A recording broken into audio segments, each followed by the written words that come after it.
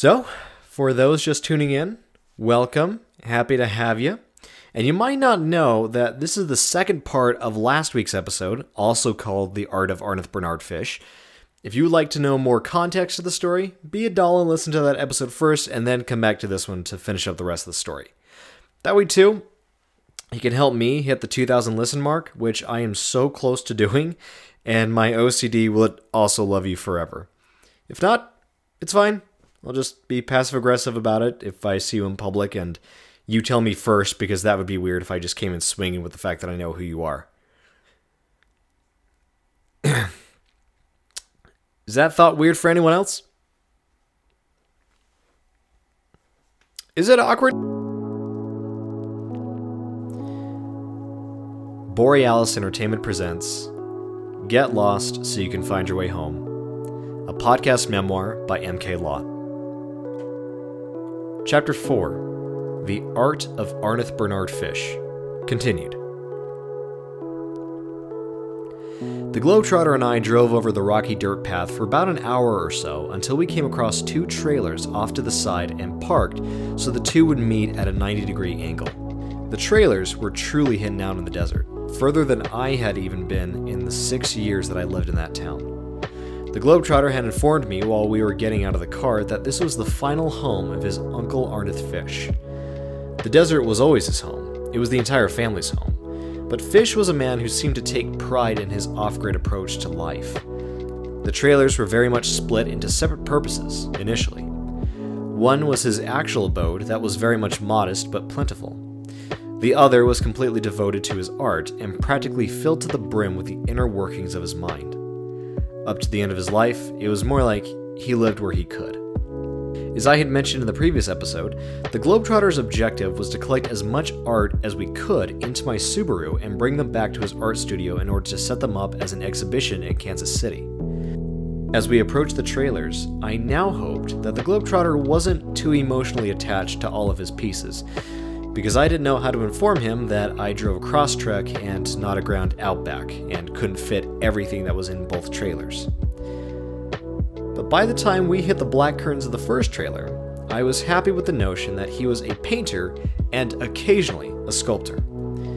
If it was enough to fit in a trailer, it was enough to be negotiated for my car. And that's when we met our visitor. As the Globetrotter pulled back the curtain, literally, a black abstract shape zoomed out of the trailer and dashed into the desert.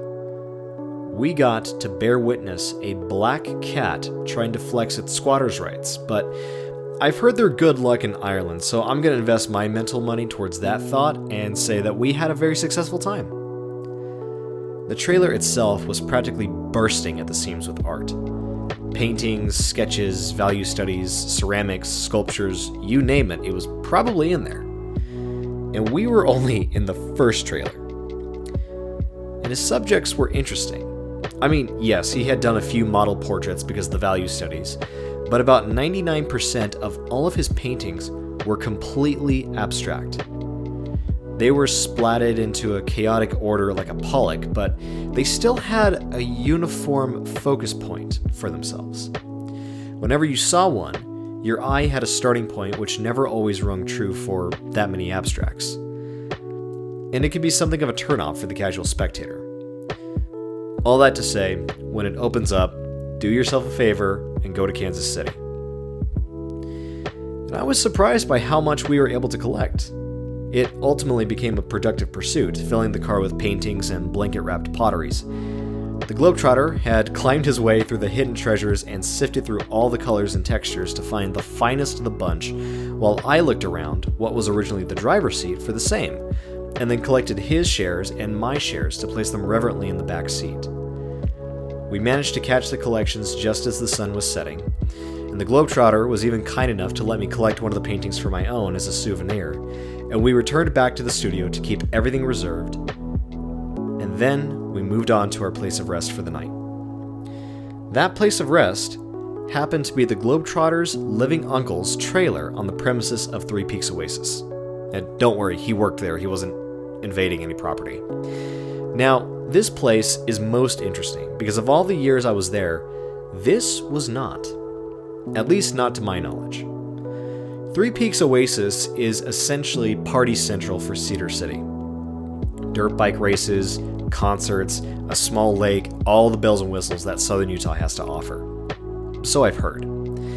I've only seen the Oasis through commercials, YouTube videos, and a marriage of moonlight and campfire. At night, this pleasure island in the sand is illuminated by colored hanging lights, the occasional flashlight, a full moon, and warming flames. Nothing else. And while the radio was still booming across the dirt and water, painting the stillness with Dirt on Your Shoulders by Jay-Z and a nightclub remix of Heads Will Roll by Yeah Yeah Yeahs, to name a couple of songs, along with some African drumming played by one of the members of the Globetrotters family, we seemed to travel from one hidden world in the desert to another. We studied the ramp that was constructed to send the guests into the lake, the racetracks they were digging out, and the luxurious RV that his uncle called home. It was something that really rung true with me. A place that feels like no one knows except the people that are already there. That was the thought that lulled me to sleep that night. The next morning, the Globetrotter had told me that we were going to visit another character from his childhood. Someone who not only lived off-grid, but one who lived off-grid in style. I'm going to change his name because I would assume that even if I didn't do that, he would appreciate it tenfold. Not to mention, that's very fitting for a man who lives in the desert, so we'll call this character Mountain Man Dan. The Globetrotter will know exactly who this is, because it's very similar to his nickname. So I took him to the outskirts of this new land within the land, and we parked just off the edge of the main road and a few feet before the main gate, which were quite open for someone so closed off from the world. The Globetrotter had known him since he was a child, so we were thankfully more than welcome. So welcomed that the Globetrotter yelled out valiantly, "Mountain Man Dan!" Nothing. So he yelled out a little louder, "Mountain Man Dan!" That one was responded with a faint but bold, "What the fuck are you making so much noise for? I can't hear my fucking stereo!" The stereo was performing the greatest hits of the Rolling Stones, starting with Mother's Little Helper. Mountain Man Dan emerged out of what was ultimately a house he managed to build himself, even down to the silo-based plumbing and gorgeously giant windows, and we were allowed an exterior tour of the territory. The house, shaped like a flying saucer from the 50s, was dug about 10 to 12 feet into the ground with a sloping entryway for his truck. Around it was a garden he had made where he showed us every plant, every leaf, every ant trail, every hoof print of every deer that came around for a quick treat. Mountain Man Dan was so observant of the garden that he knew which ant trail went to which colony and which deer walked by like they were his neighbors. Because they were his neighbors. Some would say that this would be a detour, but there was such a unique fascination to this that it only seemed fitting to our journey and everything leading up to it thus far. Once we were done with our visit, we traveled to his sister's apartment. A humble place to stay with homemade hamburgers and a typewriter accompanied with lined paper. In the privacy of the Globetrotter's sister's apartment, I was grateful to participate in a family tradition they had that's actually one of the best exercises a writer can do. The first writer writes whatever they want, specifically whatever they feel inspired to say in that moment. And they write until they are no longer inspired to say anything else and leave the typewriter. That's all they say. That's all they do. Then, the next person comes up and writes whatever they feel inspired by, so long as they use the last two lines the previous person wrote as a prompt. Then, the process carries on until everyone in the room has written something. Then, you find the person with the best voice and you share it. I don't remember very much of that story other than I believe it was about a couple on a date and then they were suddenly about to be abducted by aliens and then they were suddenly negotiating on getting out of the abduction and being sent back to Earth. It didn't make sense. But it just had to be fun. And there was a liberating joy to the brilliant act of not saying no. But that is not the reason why I share this story. So, why do I? At first, I was going to make this one episode, just all kind of condensed into a 20 or 30 minute period of time, on how even though I didn't get to where I wanted to be, I still manifested something similar in some way. But I think by doing that, I wouldn't encompass everything valuable about this journey. And I didn't even really know what that was until I started writing the second part of this episode. And for me, that was being open to accept a call to adventure. The Globetrotter is a fantastic character in my personal story for a lot of reasons, but for that very reason especially.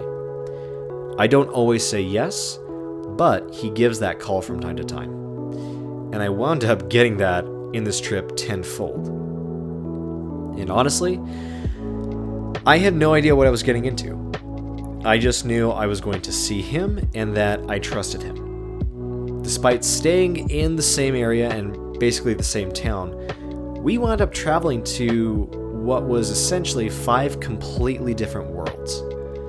The storage unit with a secret art studio inside it, a trailer full of the art of a former cook for Area 51, a barren party venue for college students, a house shaped like a UFO built by the man who lived there, and an apartment where writers congregated and improvised.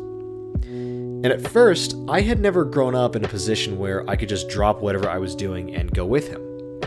But by conditioning myself to save up money and prioritize a trip, I now tell my subconscious, hey, this is important, so let's make it happen. Now, as a hypnotherapist, there's a few techniques that I do. One of them is journaling.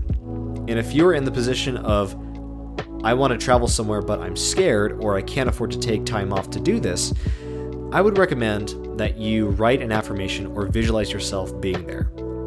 But, and this is where a lot of people get this wrong, do it before you go to sleep, and there's a very specific reason for that. That feeling you get when you're drowsy but you're not fully asleep is actually a kind of hypnosis. We're in that hypnotic trance way more than people realize, and that's one of the most common.